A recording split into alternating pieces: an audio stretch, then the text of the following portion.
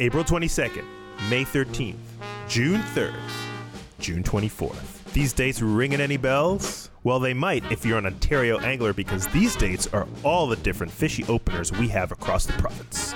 Of course, these dates may vary depending on where you are in the province, but here in Southern Ontario, these dates are celebrated across all tying tables. With these days fast approaching, Drift Outfitters and Fly Shop in downtown Toronto is the place to go to get ready for trout, walleye, pike, muskie, bass of the small and largemouth variety. Yes, Drift Outfitters has you totally covered for all your upcoming fishing needs. Stop by the store to chat with the experts themselves and learn how to catch the fish you're after. Or shop online at driftoutfitters.com and enjoy coast-to-coast-to-coast shipping on all the best products. Find them at 199 Queen Street East in Toronto or online at driftoutfitters.com.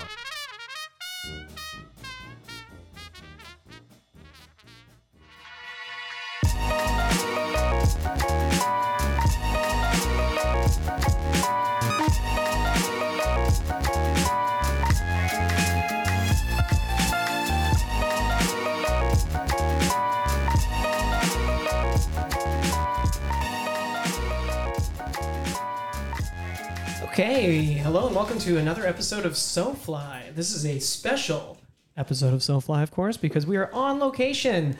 It is July 2nd. It's the long weekend. That's kind of fun. And we're actually here in the Margaree Valley. That's right. July is Salmon Month, or Nova Scotia Month, I should say. Margaree Month, something like that. But yeah, we're in the Margaree Valley. Of course, my name is Aldo, and I've got my co-host Yilma. Hello. Jesus. We're here with two very special friends who have been on the podcast before. We've got Kate and Scott Sherin. Kate and Scott are, if you've listened to the podcast with them before, great. If you haven't, you should, because that's all about their fly fishing life. And, we've got their bios and backgrounds, so we're not going to get into that. But really quickly. Camera. Yeah.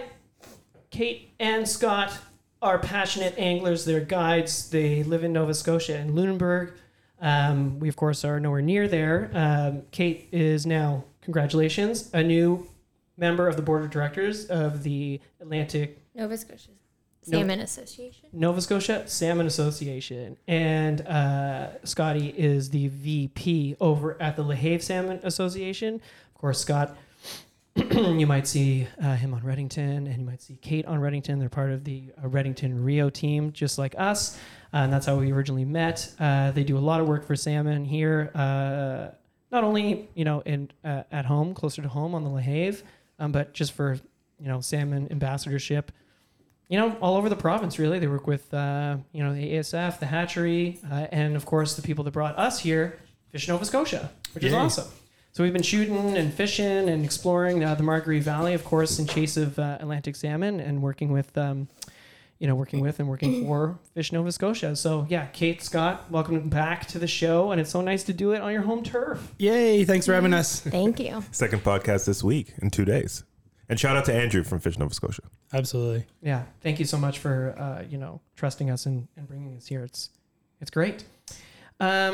Okay, so I guess what we're going to do on this show is we're going to recap what we've been doing this week. This is actually, we're checking out in an hour. We thought we had till 3 p.m. We've got till 12. Is it 10 now? We've got till 11, so we've got an hour. Perfect. Yeah. That's perfect timing. Yilma and I fly out back to Toronto, sadly, tonight, which is very sad. We're sad. We're sad. It's been a good week, though, guys. Mm-hmm. Been an excellent week. Yeah, you have fun, Yilma? I had a great time. Yeah? And we'll get to that. Yeah, totally. Maybe first and foremost, since Yilma and I don't really know, where are we and what have we been doing? We have been salmon fishing on our favorite river, the Margaree, in beautiful Cape Breton, Nova Scotia. And where's Cape Breton?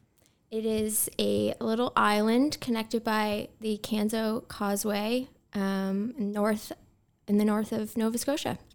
Right on. And what is the Margaree River? It's water.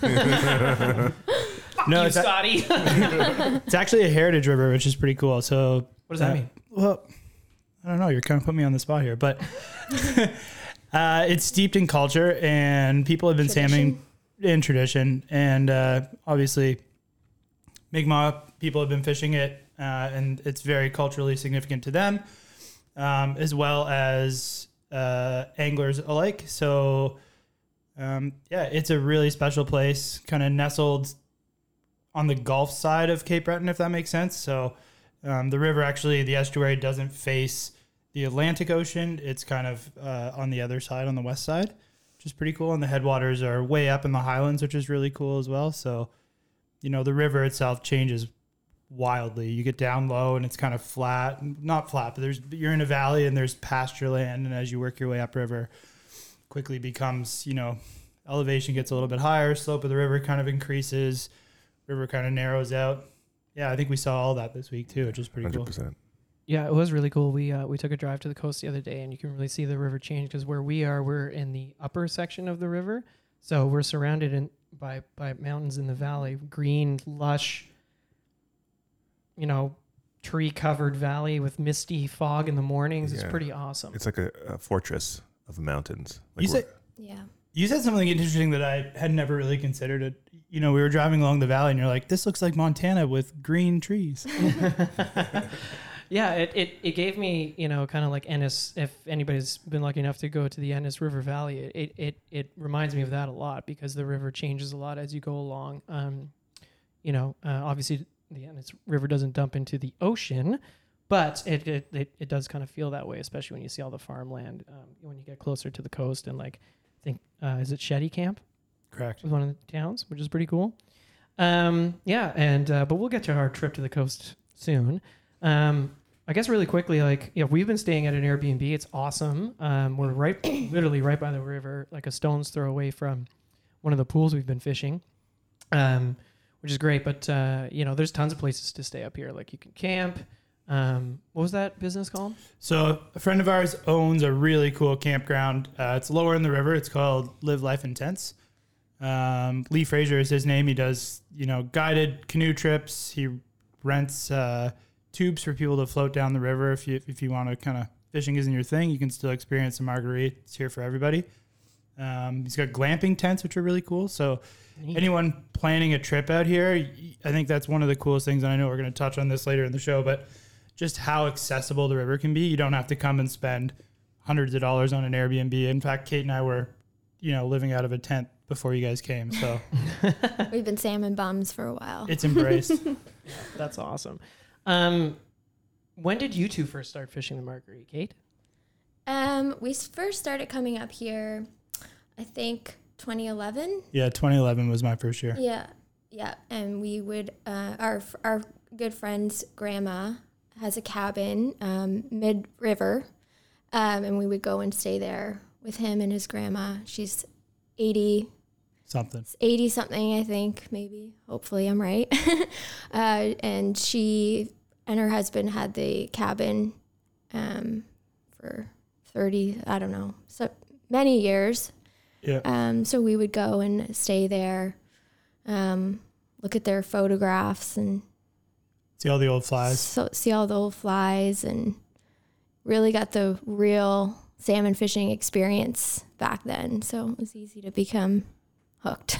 That's awesome. I think it's cool because there's so many different, like we talked about this when you asked me about what a heritage river is, but there's so many generations that have accessed this river for, a plethora of different reasons. And it's really cool. I think that the further I come along in my fishing journey, I really gravitate to those stories. I'll find myself standing at a pool or fishing a specific lie because the river does change year to year, and it's changed greatly in the last year from the hurricane. But depending on the substrate of the river, there is bedrock and shale and stuff like that. And those pools never really change. So I'm always like, who else stood, in this exact spot trying to catch a salmon 100 years ago? Yeah. You feel that history here. It's a romantic place. We've been meeting a lot of people and a lot of people who care about this river. And, I think it's been a really special week, which we should probably get into right now. Yeah. One thing of note, it's also, if you listen to the Kate and Scott episode, and I think it's Scott's Mitchie's Fishies 3 best fishing memory ever. And of course, that's when he proposed to Kate on this river after catching a salmon. Because he said he would. Or was it if you landed a salmon, Kate? Yeah, if Kate landed a salmon. Sorry. And it started as a joke, of course. If I landed a salmon On a fly rod. on a fly rod, which, Yeah. then Kate- he would propose. Kate's ultra competitive for anyone who doesn't know this. So you give her a challenge and she takes it to level 10 instantly. Mm-hmm. But it was great because we fished every waking moment that year, and Kate came really close a couple times, and she ended up landing a salmon. It actually wasn't on this river, but we fished this river a lot. Oh shit. No, it's okay. We fished this river. I wanted it to be on this river. but yeah. I always say we fell in love on this river. We did. Yeah. That's so nice. That's so nice. Okay, yeah. I think right before we get into day one, maybe like what makes like the Margaree special in terms of like, let's talk about regulations a bit and like set up the whole thing, like because the Margaree is catch and release only and fly fishing only, correct? All of Nova Scotia is catch and release only For salmon. for salmon. Right. So our season changes. This is kind of the cool thing about Nova Scotia is there's a variety of different species and sport fish you can chase. Our general fishing season opens April 1st. Okay. And April 1st until about June 1st, we'll say there are some exceptions. Most rivers are open to any type of gear or bait. So once June kind of rolls around is when salmon start kind of staging and getting ready to come into the river. And that's when things kind of tighten down. So, yeah, I mean, it's super accessible. You do have to kind of keep an eye on the regulations. And that's why, you know, a huge shout out to Fish Nova Scotia. They've got an amazing set of resources online that You could buy your licenses online. We did before we showed up. Exactly. Yeah.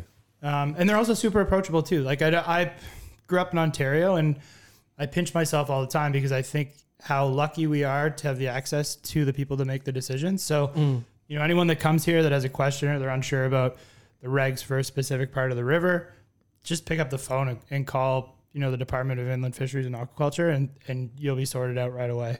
Right on. Shouldn't be scary. It didn't feel scary. No, I was scared a little bit, but That's pretty rad. And then, so basically, let's kick this off. Yeah. Yilma and I, we woke up super early on the 26th of June. 4 a.m. I got in. Oh, well, I woke up at 4. 20 minutes later, I'm downstairs in an Uber. 5 minutes after that, Aldo's in the truck. Yeah. In the Uber. Yeah. And then 20 minutes, we're boarding. We're in line to board to head over. Woo! Yeah. Which was, that's Finn. Oh, yeah, Finn's here too. Yeah. Finn's my best friend. He's been keeping us company and chasing salmon around when we've been catching them, which is awesome. But yeah, it was great. The flight was super easy, flying to Halifax. Mm-hmm. We scooped up the car from the airport. It was easy. It was like this. Yeah. It Super was like quick. that. And we got the car, which was kind of hilarious. It's a Dodge Durango, which has a special meaning for SoFly because it was our first rental vehicle on our way to Temagami. It's like our first trip ever, SoFly. I know it's a weird small thing, and the one that we have is has blacked out rims. Yeah, we look like drug dealers. We had the same. We just didn't have the Hemi, but yeah, we look like drug dealers. whenever you start that thing, it sounds like a race car. Yeah, I know, it's pretty funny. I was like, oh, this is going to be, and it's in eco mode. That's like, this is going to be a bit out of place, but that's okay. We got in the car and then we got some breakfast right away. And what's the truck stop called? Because that was delicious. Stop. Oh, the Big Stop was good. I don't think that's what the restaurant's called, but it's just called the Big Stop. Big Stop, yeah. And then we went up to and then we started the drive to Cape Breton. How was that drive, Yilma? Easy peasy, no traffic. It was lovely, lots of scenery, lush. It was raining when we arrived. Yeah, it was raining. Overcast, so it was a nice feeling because it was great. We left it was very fishy. hot. Yeah. Yes. And we left a very hot Toronto. Yeah, we did. And to feel to get that refreshing feeling and to know that, possibly the rain could bring in some salmon was also a good feeling. Yeah, that's true. Yeah, we were pretty stoked on the drive up. Yeah. I've never been here. You've never been here. Nope. We've both been to Nova Scotia before, but never up here. And what is it when you drive into Cape Breton? What's that bridge called? The Canso Causeway. The Canso Causeway, and you drive Welcome underneath. to Cape Breton. Yeah, the Welcome to Cape Breton sign. I was like, we filmed it twice. I was like, shit, I missed it. Turned around and came back. Yeah, but that was a cool feeling. I forgot about how much history there is here. The Cabot Trail, Alexander Graham Bell, of course, all the Mi'kmaq history and recent history, the hurricane. Like, a lot happens in Cape Breton. Yes. And, Movies. Sorry? Movies. Like what? I don't know. They're shot. Wasn't the Hobbit shot part of the Hobbit shot here? I thought he did that all in New Zealand. Anyway, it doesn't matter. I don't know. Okay, sorry. So we keep driving up and movies. Like what? I don't know. So we drove up. I got caught off guard. Picked up some groceries on the way, and then I had been like craving. I was like, we got to get some fresh seafood. And I was like, yeah. I was like, anything. Oysters, shrimp. I don't care. We had gotten into, we're actually not that far from the Airbnb at this point, about an hour's drive. And we happened upon a lobster shack by the side of the road, actually right beside a cannabis store, which was, awesome because we got two birds stoned at once.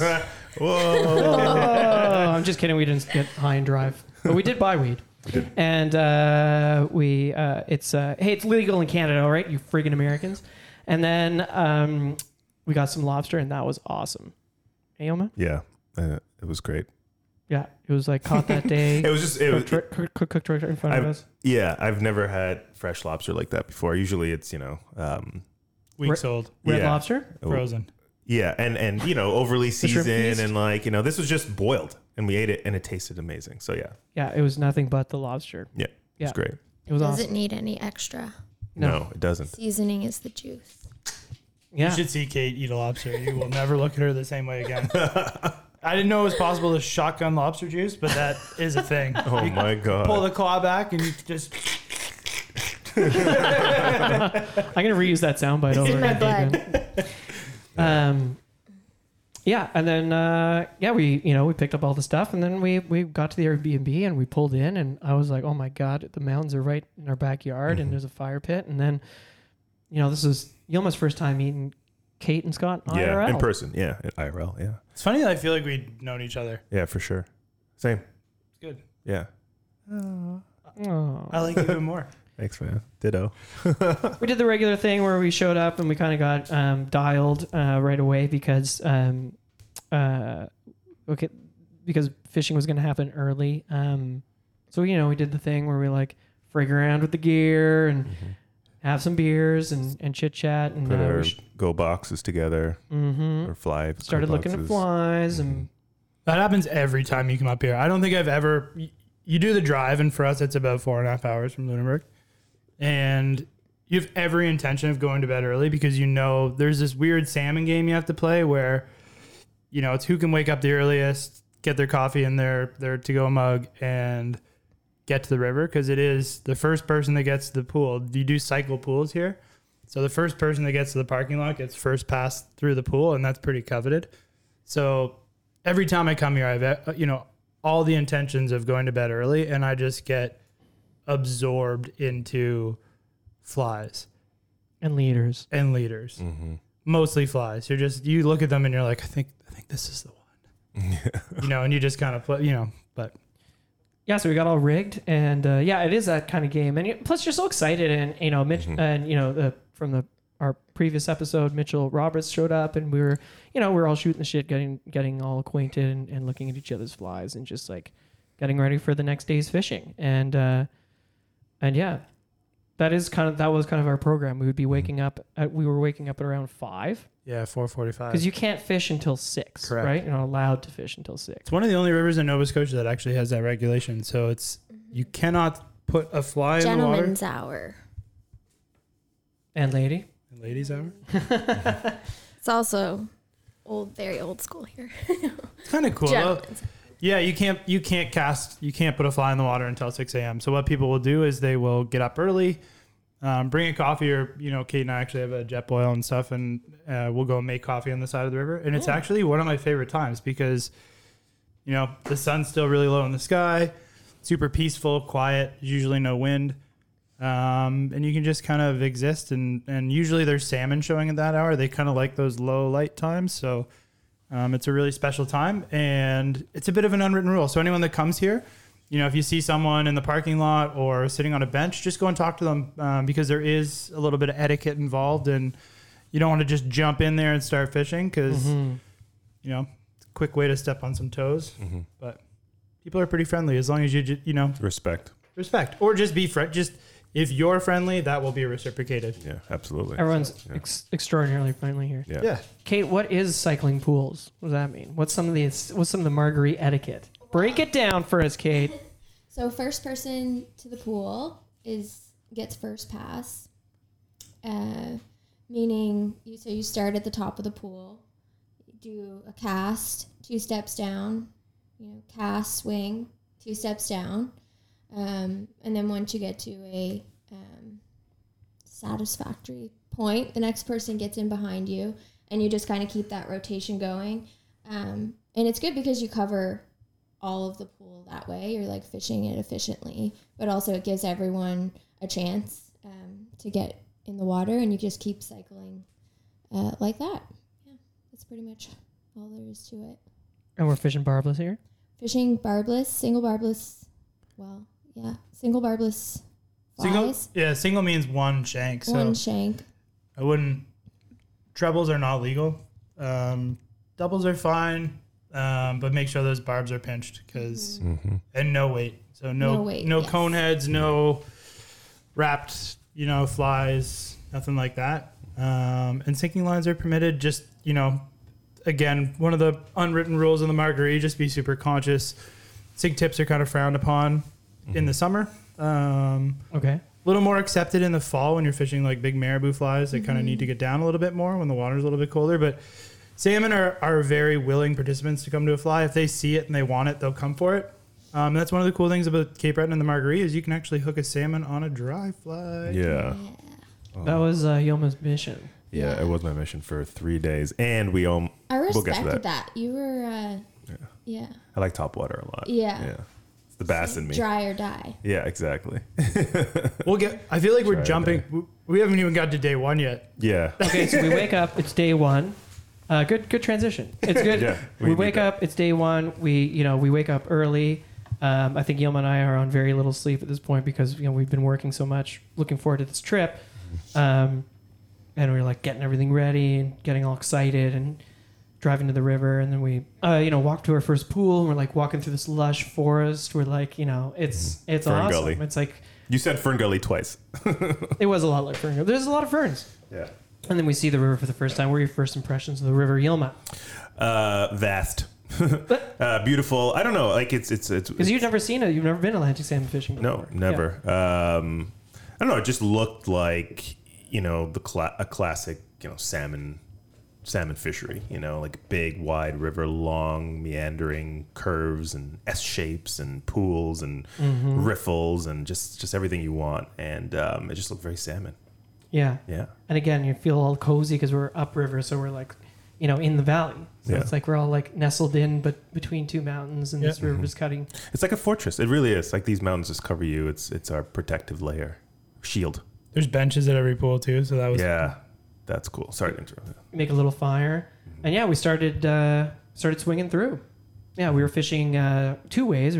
We had our spey rods for wider sections of the river, and obviously for our wet flies, and then we had our single hand rods predominantly for bombers, but also for I hardly used my double handed a couple times. Wait, I just want to touch on the benches. That was cool.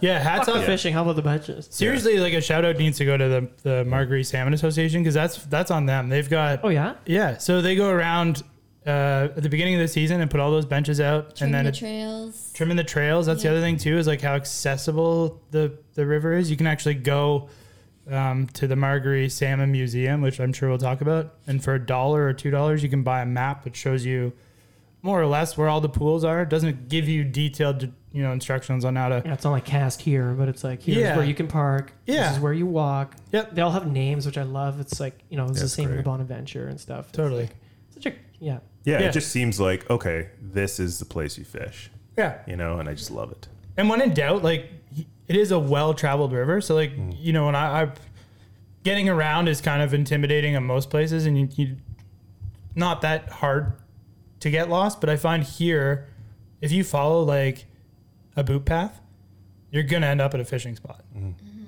Or back of your car. Yeah. Depending on which way you're going.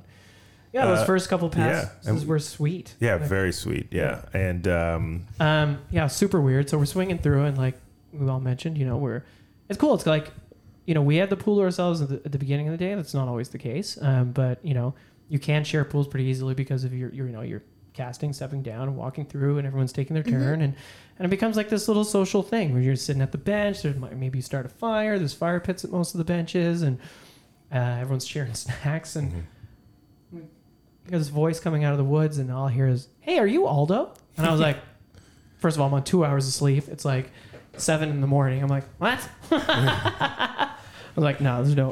And it actually turns out we met Susan and Susie. Susan's from Ontario, knows Rob Sesta from Drift Outfitters, and was like, yeah, I heard you're on the river, and how hilarious is that? She lives in Bellefountain, right by the Credit River, and we shared the pool with them that morning, and they're super cool. They are super cool.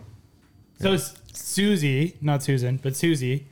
I've heard about her for years, but never met her because she's really good friends with our friend's grandmother, who Kate spoke about earlier. So it was really cool. Instantly had that connection. And I was like, oh, wow. Like, it's such a small world, but even a smaller community. Yeah. Small salmon world. Yeah. Which is really cool. And then, we spent the morning swinging. We didn't, and learning, how to fish a bomber, which how do you fish a bomber? Yeah. It's not exactly like a dry fly. No. I mean, it is, but what's different about it, Kate?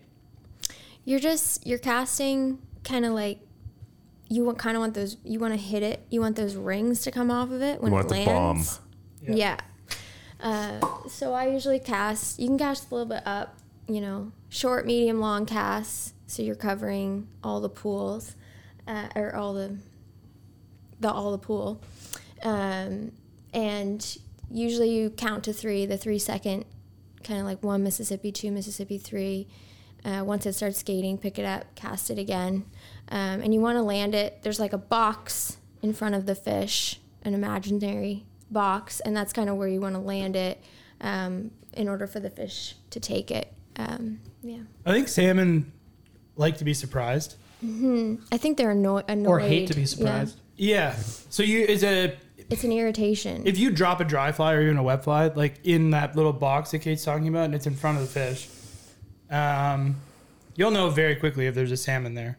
They're pretty keen. It's kind of like most of my salmon takes have been right away. Like as soon as a fly hits the water and starts to swing. I mean, there are exceptions. You catch them on the dangle, and it is important to cover all the water. But especially with a dry fly, like. And I say don't, let it skate. But sometimes they like that. Sometimes it's a little trigger. When that fly starts to. Kate, what's that special cast we have to make in order for it to bomb on that water? Yeah, like I just cast like super high tip, stop it high so it kind of falls down, and you have a little bit of slack in your line, and you get that little bit of drift. Right. I actually pull it. So you don't, you almost like pull it back, and then it falls, and then you get that little bit of slack enough to have a little bit of a drift. You're not casting like tight line. Okay, Ilma, say it. It's the pull-out method. I knew he was just like... You wanted me to say that, didn't you? But it's good. This is PG Gate podcast. It's good because that way the bomber hits the water before the fly line too, which is essential. Yeah, and we don't scare any salmon in front of it. Yeah, exactly. Yeah. And if you do that well... It's really fun. I love swinging flies, but, first of all, a dry fly take is like the best. It's not. It's for a salmon. I have to imagine it's next level. But also, it's like kind of interactive fishing a bomber. Usually, it's not just casting and just mindlessly swinging. You're like you're like methodically covering the pool. Like, oh, that looks like a salmon would hold there. I'm gonna put one there, put one there, put one there. Like, where do salmon hold? Well, like comparatively, let's say, like if you were to compare to reeding trout water. Because they live in the same place. There's tons of brookies here, by the way. Yeah, you don't really catch brookies and salmon in the same. You do kind of. They do share water, like you'll see them, but salmon, like I feel like salmon don't like to work hard, so they like to lie, just to the, inside of a seam or outside of a seam. In low water, they're up closer. In the fast water and high water, they like lying in tail outs. They like structure. And that's one of the things. They need to conserve their energy. Exactly. Yeah. One of the things, like getting to know the Margaree, like we know where every little You're still learning. But yeah, you learn. Yeah, you kind of learn where the taking spot is in each pool, in different water levels, and yeah. The best tip I was ever given, and I kind of dissected salmon river with this method, is salmon like water that's moving at about the average walking pace of a human being. So you try and dissect a river, and you're looking at all this structure and the seams and all these like little currents, and you try and find. Usually it's where there's foam too. You can kind of see the foam lines and stuff like that. Foam is home. It is too for salmon in some degree, but yeah, you try and find that water that is just when you see it and you start to have success fishing it, it jumps out to you instantly. But it's like, yeah, just those little pockets or seams that are just moving at like a walking pace. That's salmon water. Yeah. Cool. That's a good way to remember it. Yeah, That's a good way to remember it. Yeah. So yeah, we spent the morning doing that, learning, like getting that morning. I feel was like it's all about getting dialed. Like is with stuff in my bag where I want it to be. There was the stuff that I had in my waders that I needed to be. Can I find my lighter when I need a cigarette? Is like, am I casting right? Is my leader the right length? Is my knots the right? It's like I felt like that was a really good morning to just be like, okay, we're here. I'm relaxed. I feel like all my gear is what I want it to be doing. I'm kind of starting to like get into the routine. mindset of like fishing, because like you said, it is very methodical with the bomber, and of course with the spay rod too. It's like you really do get into that flow state of like cast, take 2 steps down. If you're using a bomber, it's like a short cast, a medium cast, a long cast, 2 steps down, and you're counting 3 like it's a 3 to 5 second drift. I was using 3 second drift mainly. So it's like, yeah, you really get into, you like check out and check in at the same time, because you're just like in that flow state. It's awesome. You're just like, oh, you're focused. Yeah, you're focused, and then like in the back of your head, you're like, oh shit, like if something hits, it's going to be the craziest thing ever. And then sometimes we'd get scared when a brookie would hit it. And we're like, don't trout set. Trout set. Yeah. Do not trout set on a bomber. salmon. They'll hook themselves. They can usually come up and take it. So dry fly is the hardest thing because you can usually see the take.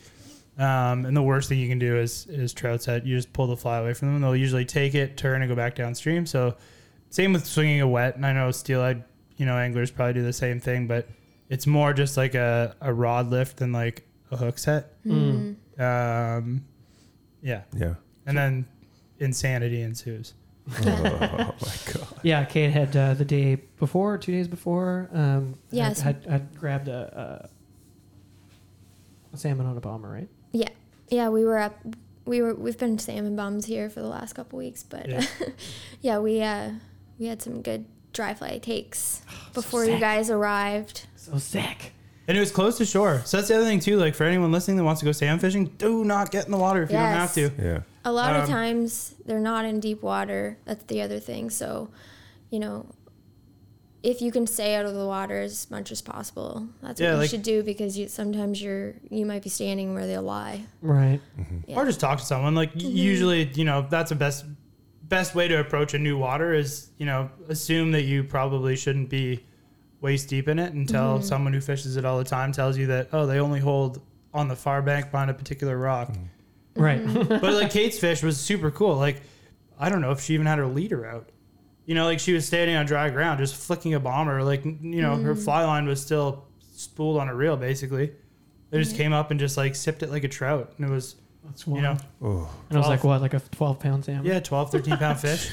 Yeah. It was cool. Super silver, like blindingly silver. They're hard to take pictures of because, everything's so exposed. they're like blown out. Yeah. Yeah. That's so cool. There's nothing like a June Margaree fish. Oh yeah.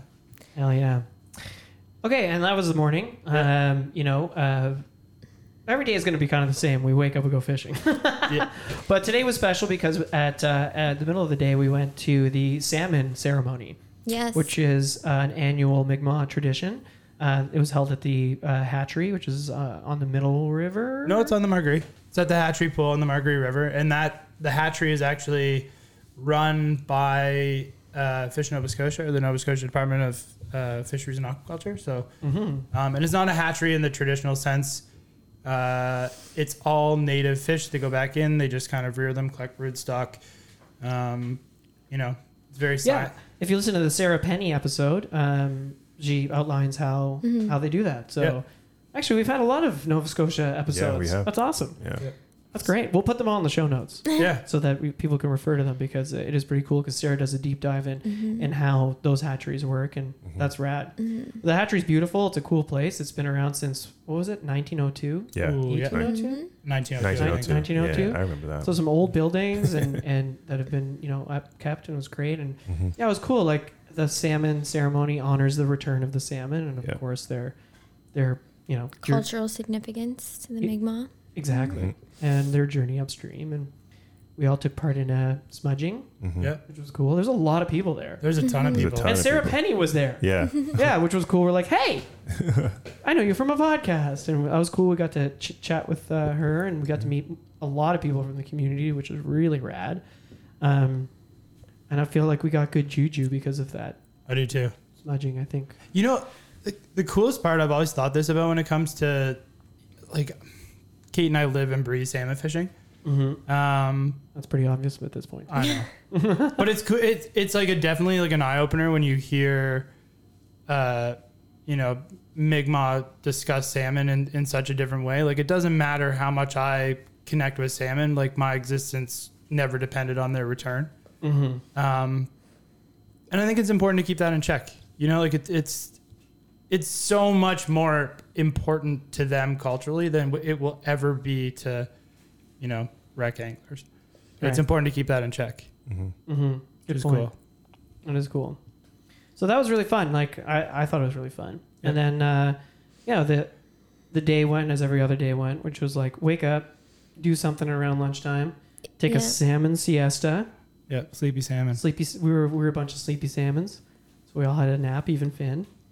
And then we got back on the water. And Scott, what happened? I hooked a fish. Hell yeah. Hell yeah, you did. Yep. Yep. It's witching hour.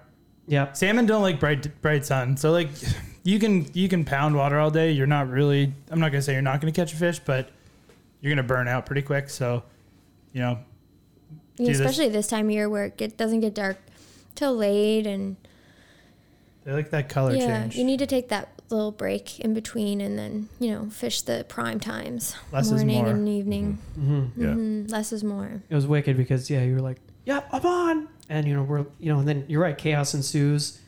And normally, I'm told anyway, although I haven't experienced this, that Finn doesn't usually care about the salmon, but Kate's grabbing the net, running in the water. Scott's tearing up and down the pool, chasing the fish around, because as we've all learned, you don't want to plant your feet when you hook a salmon, right? That's right. Yes. Move your feet. Move. Yeah. It really Parallel. is. Yeah, you got to play the fish. Like, you can't just stand there and let Watch your it rip line. Yeah, you'll lose it every time. So you kind of look foolish. I felt foolish the first time I started, kind of walking with the salmon. But you want to keep side pressure on them and kind of move laterally with them.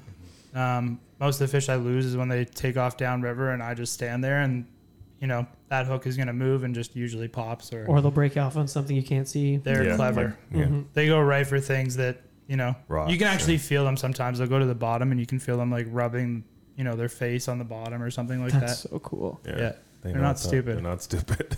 So Scott's sprinting around. Yilma's like, oh my God, he's never seen an Atlantic salmon before. I got a GoPro and a Finn's cell I phone. think in Finn was both hands. feeding off our energy. Yeah, he's like, wow, wow, wow. He's like chasing the salmon around. Kate's like, Finn, get the fuck out of here. And then at one point, it was just like, Finn was in the way and all this other stuff. And Kate's like, screw the net. And tailed the fish, and we landed it. Yeah. It was beautiful. It was a beautiful fish, bright. Yeah. It was perfect. There wasn't a mark on it. It was pretty It cool was fish. gorgeous. Yeah. Yeah. And the cool thing too, this just goes back to like being friendly with people on the river. Like, I hooked that fish more or less in the exact same spot Kate got her fish. Like, there is certain structure on the river that salmon will find, and as long as that river doesn't change, like year in year, you'll find salmon holding on the same rock or the same like stump. So you can save yourself a lot of trouble. It's not mandatory to have a guide in Nova Scotia.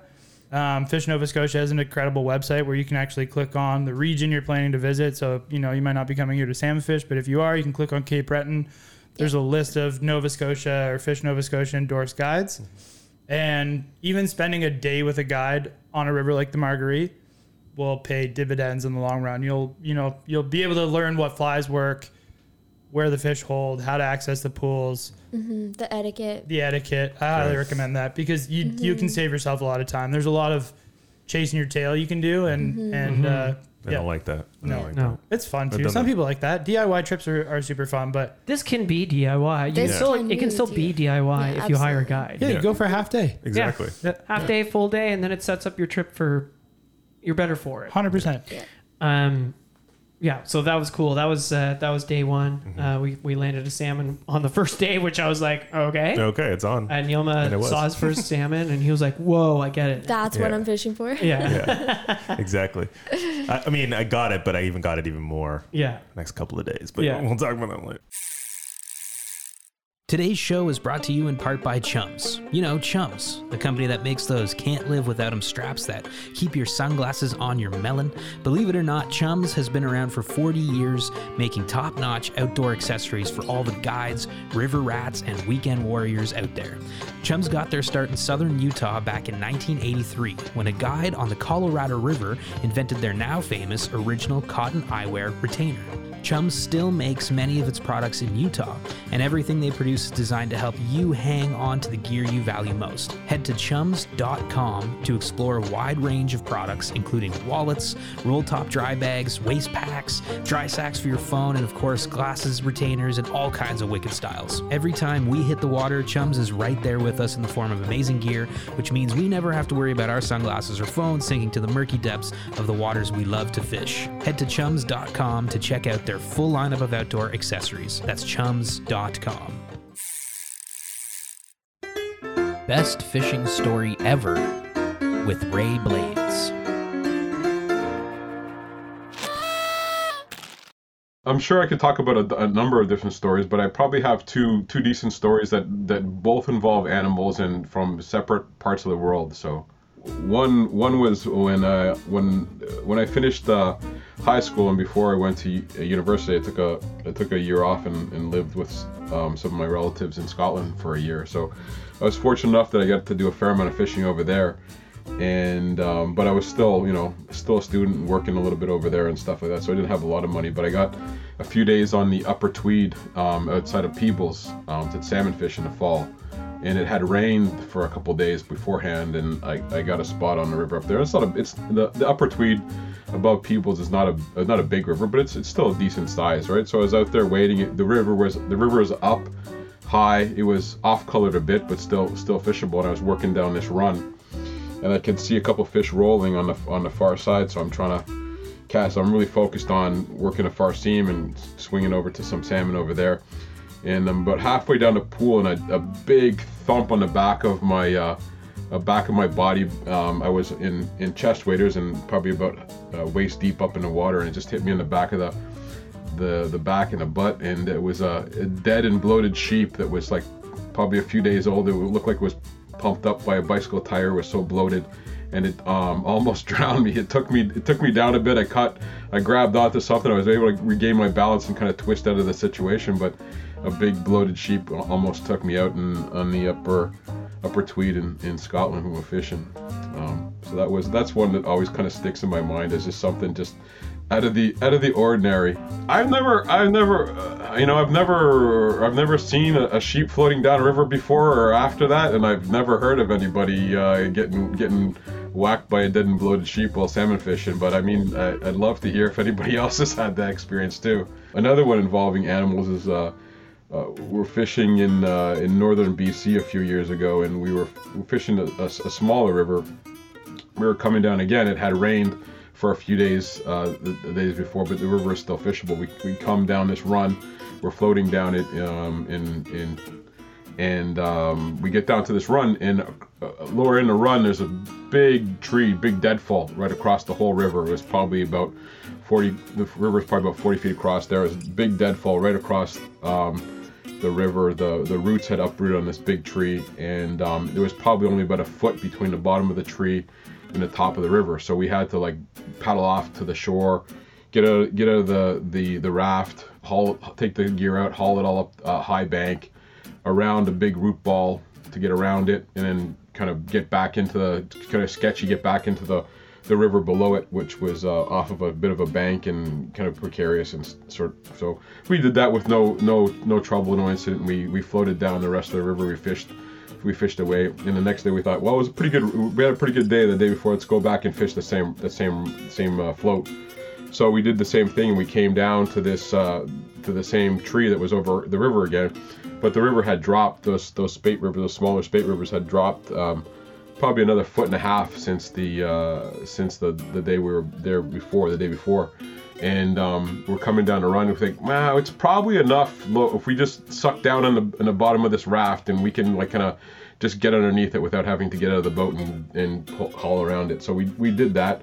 We ducked all down, and we kind of scraped our backs on the bottom of the big deadfall that was across the river, and we popped up the other side. And as soon as we popped up the other side, there was a grizzly standing on the other side of the root ball that we would have had to kind of portage around if we portaged. It was just standing there looking at us. It was probably less than 20 feet away from us, just looking at us, and we're looking at it, and it's looking at us, and we're looking at it, and we're like, we're just gonna keep on drifting and not say a word down this river. So luckily enough that we didn't portage that day around that big deadfall and pop up on a grizzly on the other side of the tree we had to get around. It was just shock, because I think up there I'm always kind of a little bit, you pay attention, you try to make some noise when you're going through the bush and do stuff and just make sure that you're not in that situation. But it was just sort of like, we were so focused on making sure we get underneath the tree that we didn't get stuck, or we were so focused on that sort of particular task that when we popped up the other side and there's a grizzly staring at us, it was just kind of shocking. But none of us said anything, because it was just sort of like, well, we said grizzly, bear, and then we just stopped and looked, and we just were silent and floated the rest of the way down. So we probably got 100 yards or so down below it. It sort of sauntered off, and we went and fished a couple pools down below it. So yeah, it wakes you up.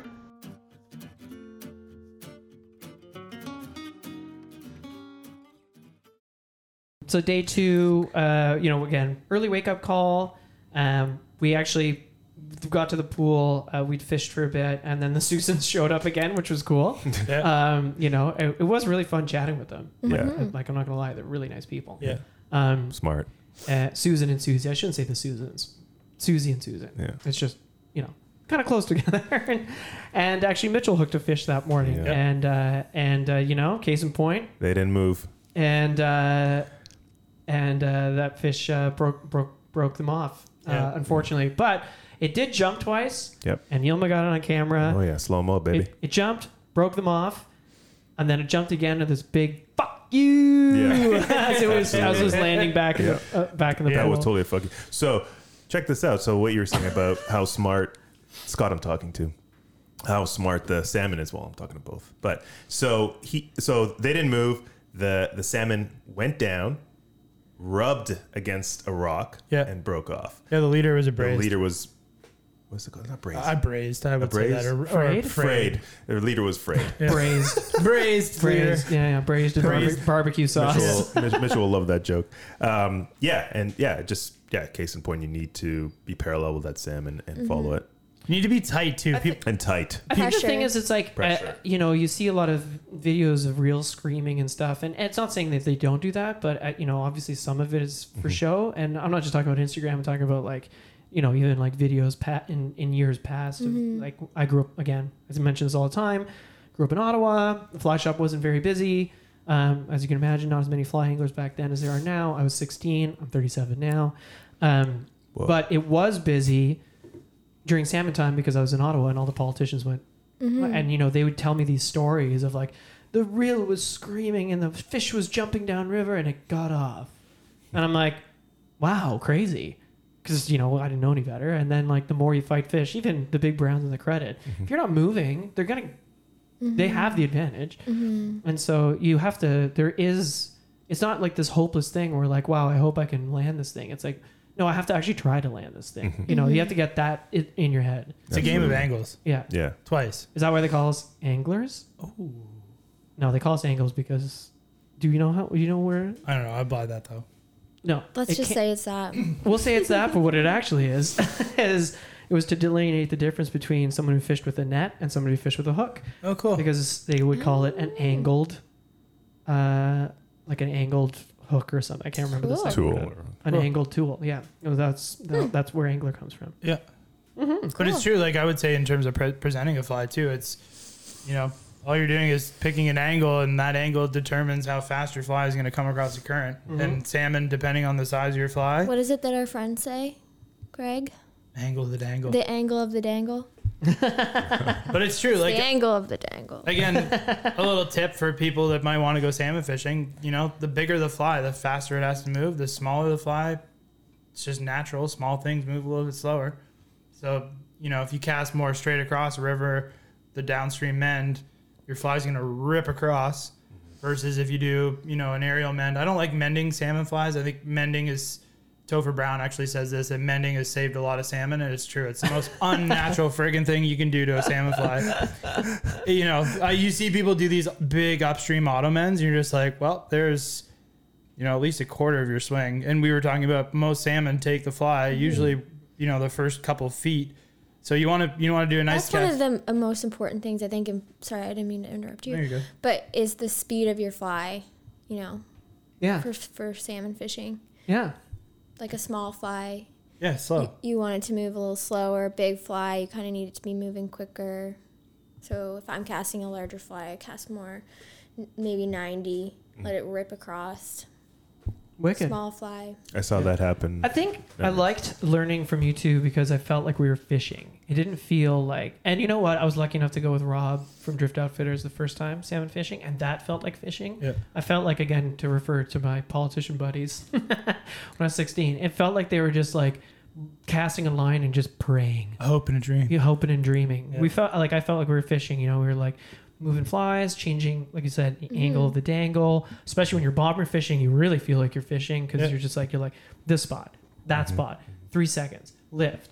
You know, keep going through. And yes, nobody knows why an Atlantic takes a salmon fly, but there is a certain presentation that could stack an odd in your favor for them to do it. Just always be thinking of what the fly is doing in the water. Turn your leader over. That's the biggest thing. Like I see people cast, and even pretty cast with your fly line. Make sure your leader's straight when it hits the water. That's the biggest piece of advice I can give you. Yes. You know, you want everything salmon, And check your leader for wind knots. check your leader, check your Check hook. every time. Yeah. You know, If you got a weird layout and you think you might have a wind knot, just check it. These fish are too strong. yeah. Yeah. And yeah, just make sure everything is, you're fishing with purpose. That's kind of how that's the mantra. And that's kind of, Kate and I have been fortunate to have a lot of really great teachers. You know, we definitely didn't figure out all this stuff by ourselves. Some of it we did just trial and error, but you hit the nail on the head. You are fishing for salmon, and they don't take, but there are certain things that they like. And, you know, you're just stacking the odds a little more in your favor. It's still a losing proposition mostly at the end of the day, but yeah, there's certain things you can do that will entice a take. So Yeah. It's like baseball. You know, the best hitters still only hit it 3 out of 10 times. Yeah. But it's 3 salmon. and fish a lot of different water. People get like lead foot too when it comes to like pools. But time and time again, I've seen salmon. You get kind of 2 chances at a fish. It'll look at a fly, and usually the first time, if it likes whatever it is, either it's a dry fly or wet, Yep. you'll get some sort of reaction out of them. The second time you present it, a little less. Third time, they almost become numb. So, you know, you might see a pool stacked full of fish. It absolutely does not mean that you will hook one of those fish. You know, put a couple passes in and move on. You know, cover as much water as you possibly can. Yeah. So that was the morning. That lunch, we went to the Dancing Goat. It was very, very, very tasty. Yum and I had porridge bread for the first time.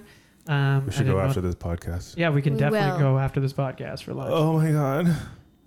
Ugh. Sorry. And can then edit we that out. we had our salmon siesta. We got back on the water, and you know, I think Scott, you got broken off. We rose a few fish. I had that grab pretty much at the end of the day, but that was it.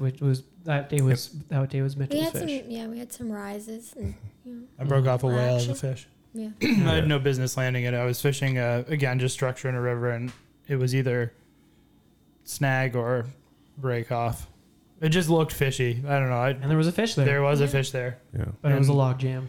It was a log jam. Anyways, Yep. What can you do? Nothing.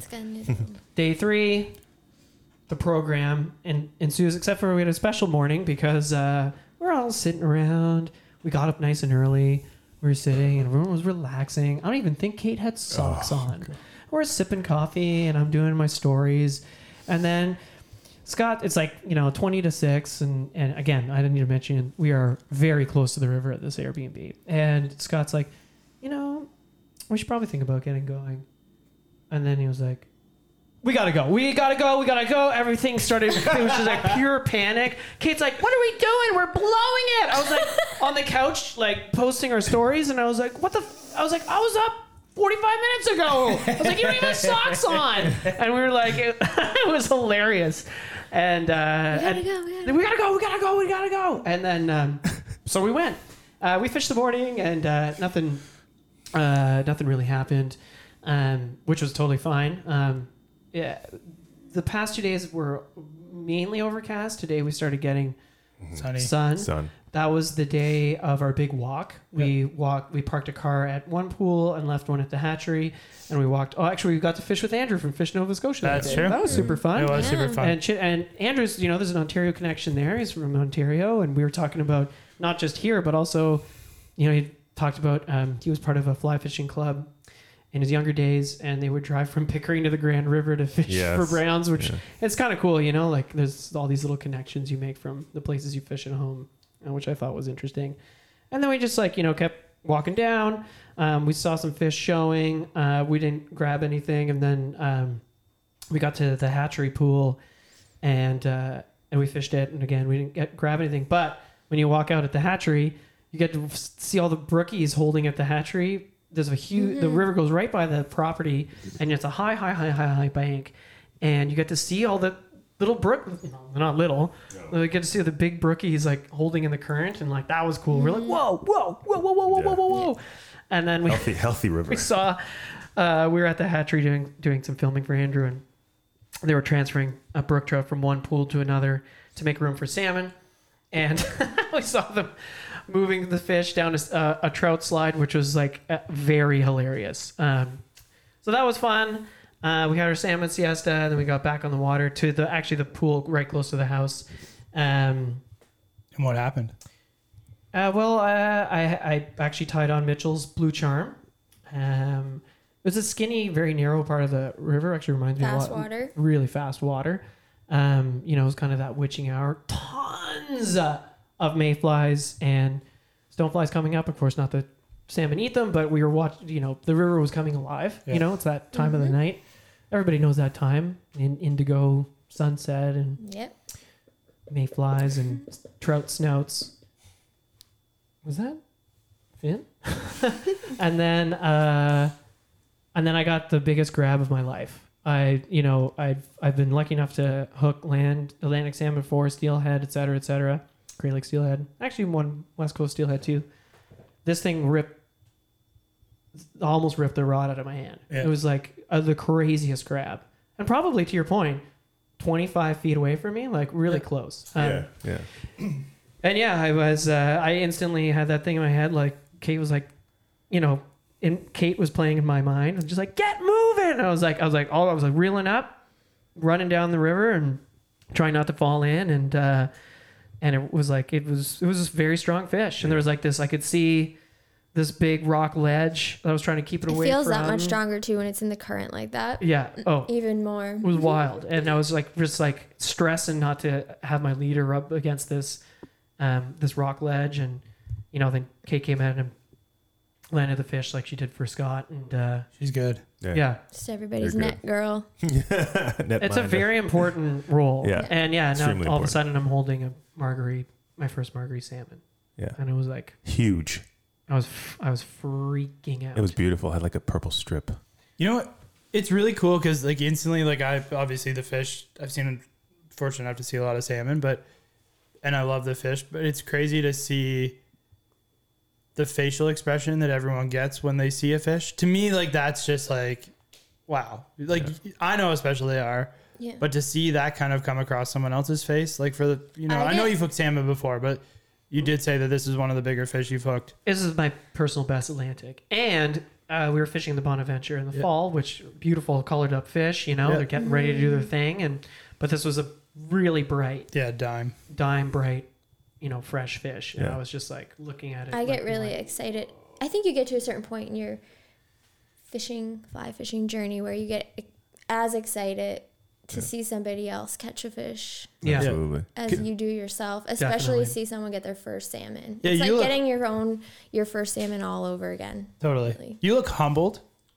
You were kind of like, when I looked at your face, you were just like satisfied, was another word. And then just like the admiration you had for that fish, like even in the photos, like, you did an incredible job playing the fish, and incredibly, fish handling is a really big thing. And like, I couldn't say anything but good things. I think it's really important when people do hook a fish. There's a weird moment where I made out with it, but other than that. Yeah, but I mean, you kept the head in the water, you kept the gills. If you are going to take a picture, like we had our cameras already, it was like a 1, 2, 3, we communicate, lift. Mm-hmm.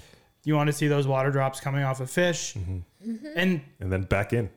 Yeah. And upstream. To live point another them day. Upstream. Yep. It happens so fast. You feel them get their energy back in your hands, and I think that's really cool too, because 100%. You can feel the energy of like a life spent swimming in an ocean and above, like that's that energy. You're like totally. You're like, this is the energy of a fish that has swam away from a shark, yeah, or a whale, or up a waterfall, come from Greenland, yeah, and it's just like, and then it kicked off, and I was like, wow, awesome. And that was that day. That was really great. Went home, fell asleep, got our delirious 4.5 hours of sleep, woke up in the morning, everyone was freaking out again. Gotta get ready, gotta get going. The ball busting of the morning. And packed our snacks. It was a sunny day.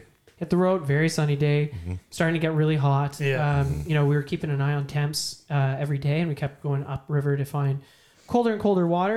We were, you want to kind of stop fishing.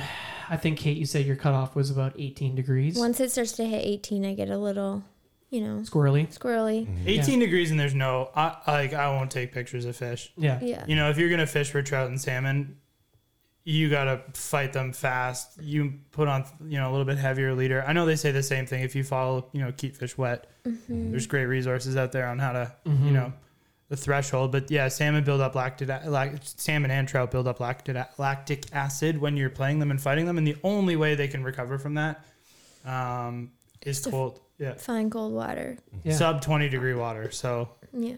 So that's what we did. We went up, we found, nice, cool 16 degree water. Yep. Yilma, what happened? Oh shit!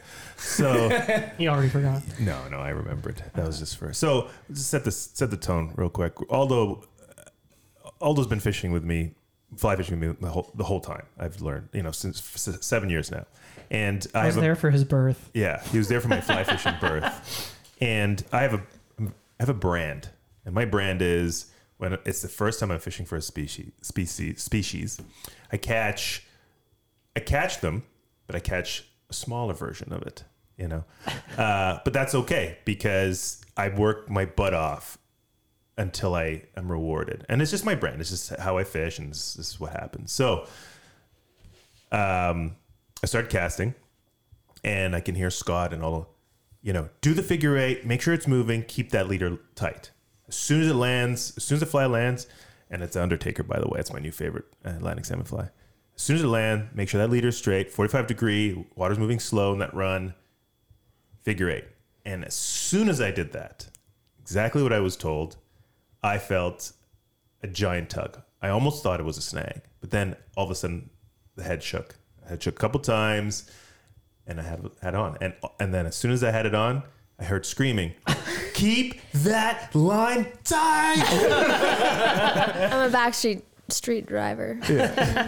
I appreciate it. No, you're a good guy. Yeah, it's a very good guy, because I would have, but would I? Right? So I appreciate you. You gotta. most people don't. You get like deer in the headlights. Oh, You're big like, time. you've been trying so hard to catch this fish, and when it Oh happens, my God, you're it just actually like, happened. Yeah. Yeah. you freeze. Exactly. So, Exactly. Go ahead, Aldo. What are you saying? No, keep Got going. your hand up. Yeah, no. No, sorry, I was just stretching. And then the first thing that hit my head, as soon as Kate was like, keep that line tight, I followed that fish. I ran. I was not flat-footed. I made sure I was parallel with that fish. I kept the line tight. It ran a few times, which was amazing because that reel was like, I'm like, whoa. And the amazing netminder, Kate, netted the fish. Kate kept all her fish safe. And it was my first grills. And I'm very... Yeah. I'm very happy you said grills, not a grouse. Yeah. A salmon that has been at sea for 1 year. Yeah. One winter. Yeah, explain the difference. Yeah. 63 centimeters. Yeah. So it's a salmon, a young salmon that has spent one winter at sea, left as a smolt, and come back, and it's a fish that's under 63 centimeters. And no less loved. No, they're cool. I love the grills. And grills are usually psychotic. Like I know, that was a weird thing. Like I caught a grills on the Bonnie, and everyone else I saw catching grills, they flip. They're almost like, normally like grills go super insane, and this one didn't, and that was cool. But you know, like you said, grills are no less loved, and even watching them in the pool, like we were watching, and they're neurotic. Yeah. You know, like you see a grills rise, and you're like, oh, I'm gonna cast that spot, and it's funny. I was watching the fish in that pool, and like they would rise, and then like a shotgun, they'd take like a 90-degree left turn and go somewhere completely different. Mm-hmm. They're just throwing curveballs. Yeah, which is super cool, and that was awesome. Yilma got his first fish. We spent the rest of the day fishing, but nothing else happened that day. And you know what? The last day too, which was yesterday, nothing happened. But we fished all day and did our regular thing. We had our dancing goat lunch. We did do one special thing, which is we went to the Salmon Museum. That's true. Yeah, that was special. It was special. Mm-hmm. It's a cool place, and It's the so lady cool. was so nice. Oh, and funny. Yeah, Great Yeah. sense. Yeah. we got to I learned something. Yeah. I didn't know that they spawn for like, it's not just like a day. No. They spend a week Building reds. building reds and actually spawning, which was pretty wild. And I learned something. What? The average survival rate of the eggs What is it? 8,000 eggs to 2. Yeah. and Isn't that crazy? two survive to To- return to sexual maturity. And Yes. spawn. Yeah. Wow. They're special fish. Yeah. So I felt chosen. That's why it's so important to like do your part and just like look after the fish when they're in the river. Like don't be a jackass. Like keep the fish in the water and you know.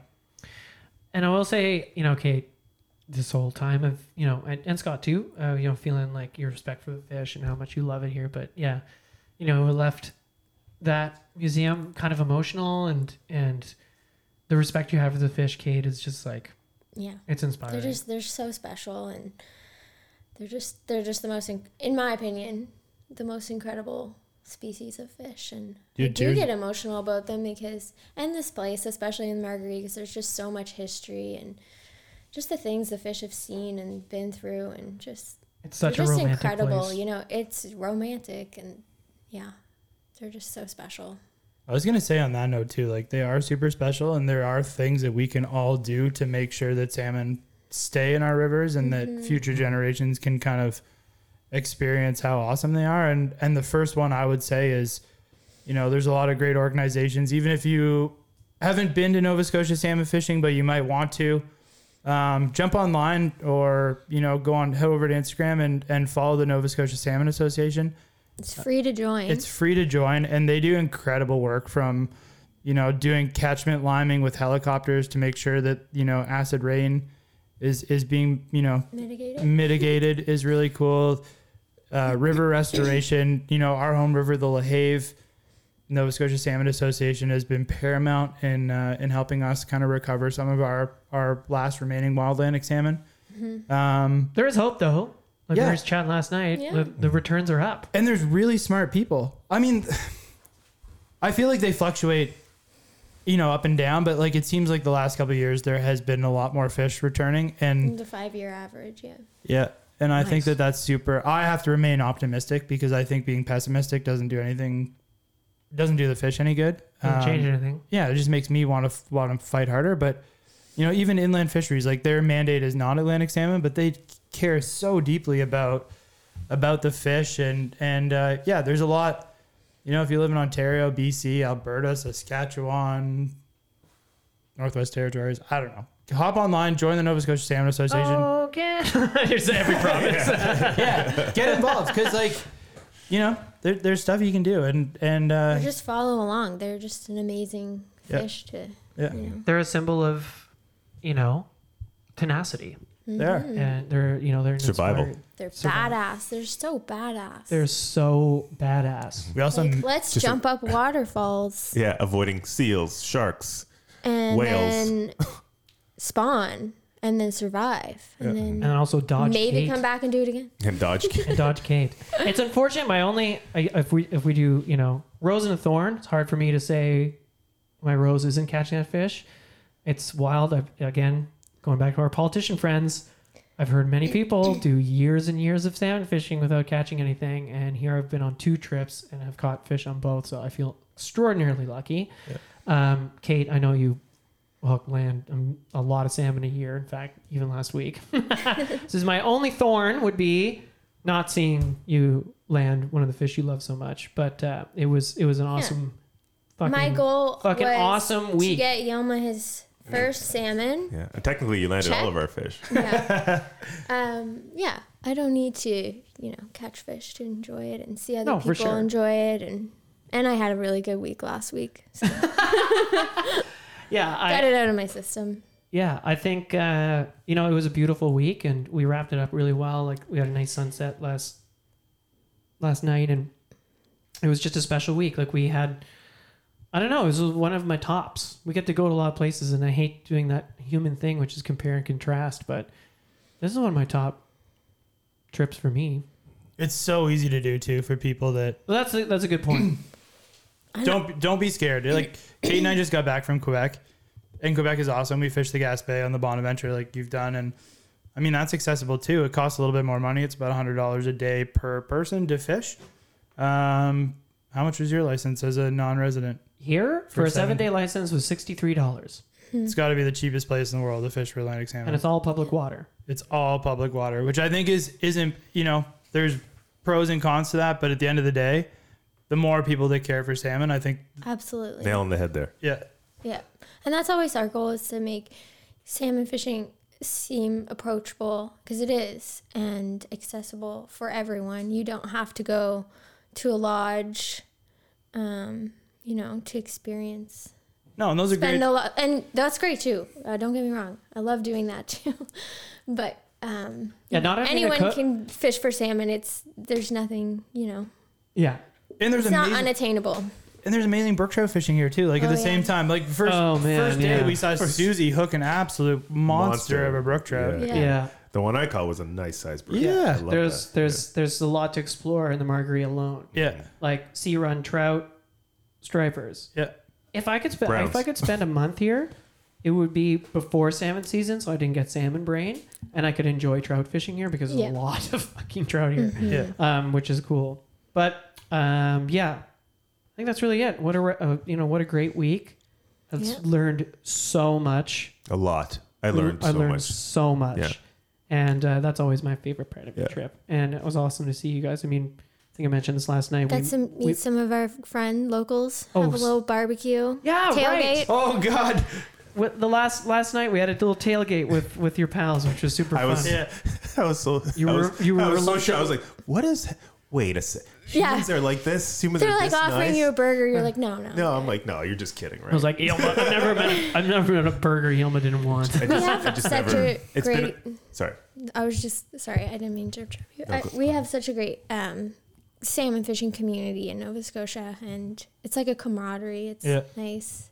Yeah, so for those that just to shed some light on this situation, we saw two cars at a pool that we wanted to fish last night, and I recognized one of them, and we rolled up, and it was actually our friend Jason Sampson and Dan Muse, and Jason had his 12-year-old son out teaching him how to fly cast, And their buddy. and his buddy, and to me that was like pretty touching too, because that's the next generation of people who are gonna care for salmon, and yeah, we sat on the bench. I think we brought a couple cheeky pops with us. Mm-hmm. and offered, And at the end of the night, we had burgers. yeah, tailgate party. After walking through an enchanted forest of fireflies. Yeah, it was pretty I was like, wild. okay, this place is not real. Yeah. And Yeah. yeah, and that was really cool. It was a nice way to wrap the whole thing up. Yeah. It was also nice, I think, Kate, you made the point, to not cook. Because we were getting home at like 11 after like every day. We were like eating dinner at like 11:30 and just trying to sleep at 12 so we could get up for 5. Yeah. It's a grind. It's a grind, but it's a good one. The salmon siesta is key. Yep. I would say my advice, salmon siesta. Because they're not going to, it's hot in the middle of the day. Less is more. Even when Kayla and Casey came here, they came in the fall, and Casey Kayla actually hooked some fish as well, but Casey landed one, and it was on the day that we did the least. Like, we fished a little bit in the morning, and then we were just like, We didn't grind it. The last day of their trip, and we went home and made bacon and eggs and just chilled and had coffee. And I swear to God, less is more when it comes to salmon fishing. You got to try, obviously, but if you obsess and do all that stuff, you're going to burn out. It's easy to obsess, though. Yeah. Very easy. And I just want to say thank you to you guys. Yeah. For coming here and sharing. Like, this place is so special to us, and respecting the rules, etiquette, Embracing treating them. everyone nice that you met on the river, and just being a great ambassador for the river. And allowing us to be on your platform and talk about how special this place is. Like, you guys do a lot of really great work, and you deserve a pat on the back for sure. Thank you so much. Thanks for saying that. Well, yeah, thanks for hosting us. I mean, you amazing guides and amazing friends. We met under a year ago, and we said we should do this, and then we did it. And I love when we do that, because if you take too long to do something, sometimes it doesn't happen. And so it happened, and it's awesome that it did. And we should casually mention that Mitch and Ethan were supposed to be here, but they couldn't because they both got sick on opposite coasts and weren't able to travel. So a micro shout out to Mitchie and Ethan from Reddington, because they're supposed to be here and they weren't. So that would be my only... We'll get them here. We'll get them here. It's not, like we said, super easy to get here. So we'll be back for sure. But we'll split up in teams. Yeah. Yeah, Salmon Squad. It is really hard. Like, again, I know this is dragging on, but groups in fishing, especially salmon fishing, is hard because you do rotate pools. So if you are planning to come, 3, max 4 people, pretty good. If you have more than that, just treat it like saltwater fishing. Yeah, split There's up. only 3 anglers. There's 2 anglers in a guide per boat. Exactly. You know what I'm saying? You'll have a better time. You have a better chance of catching a fish.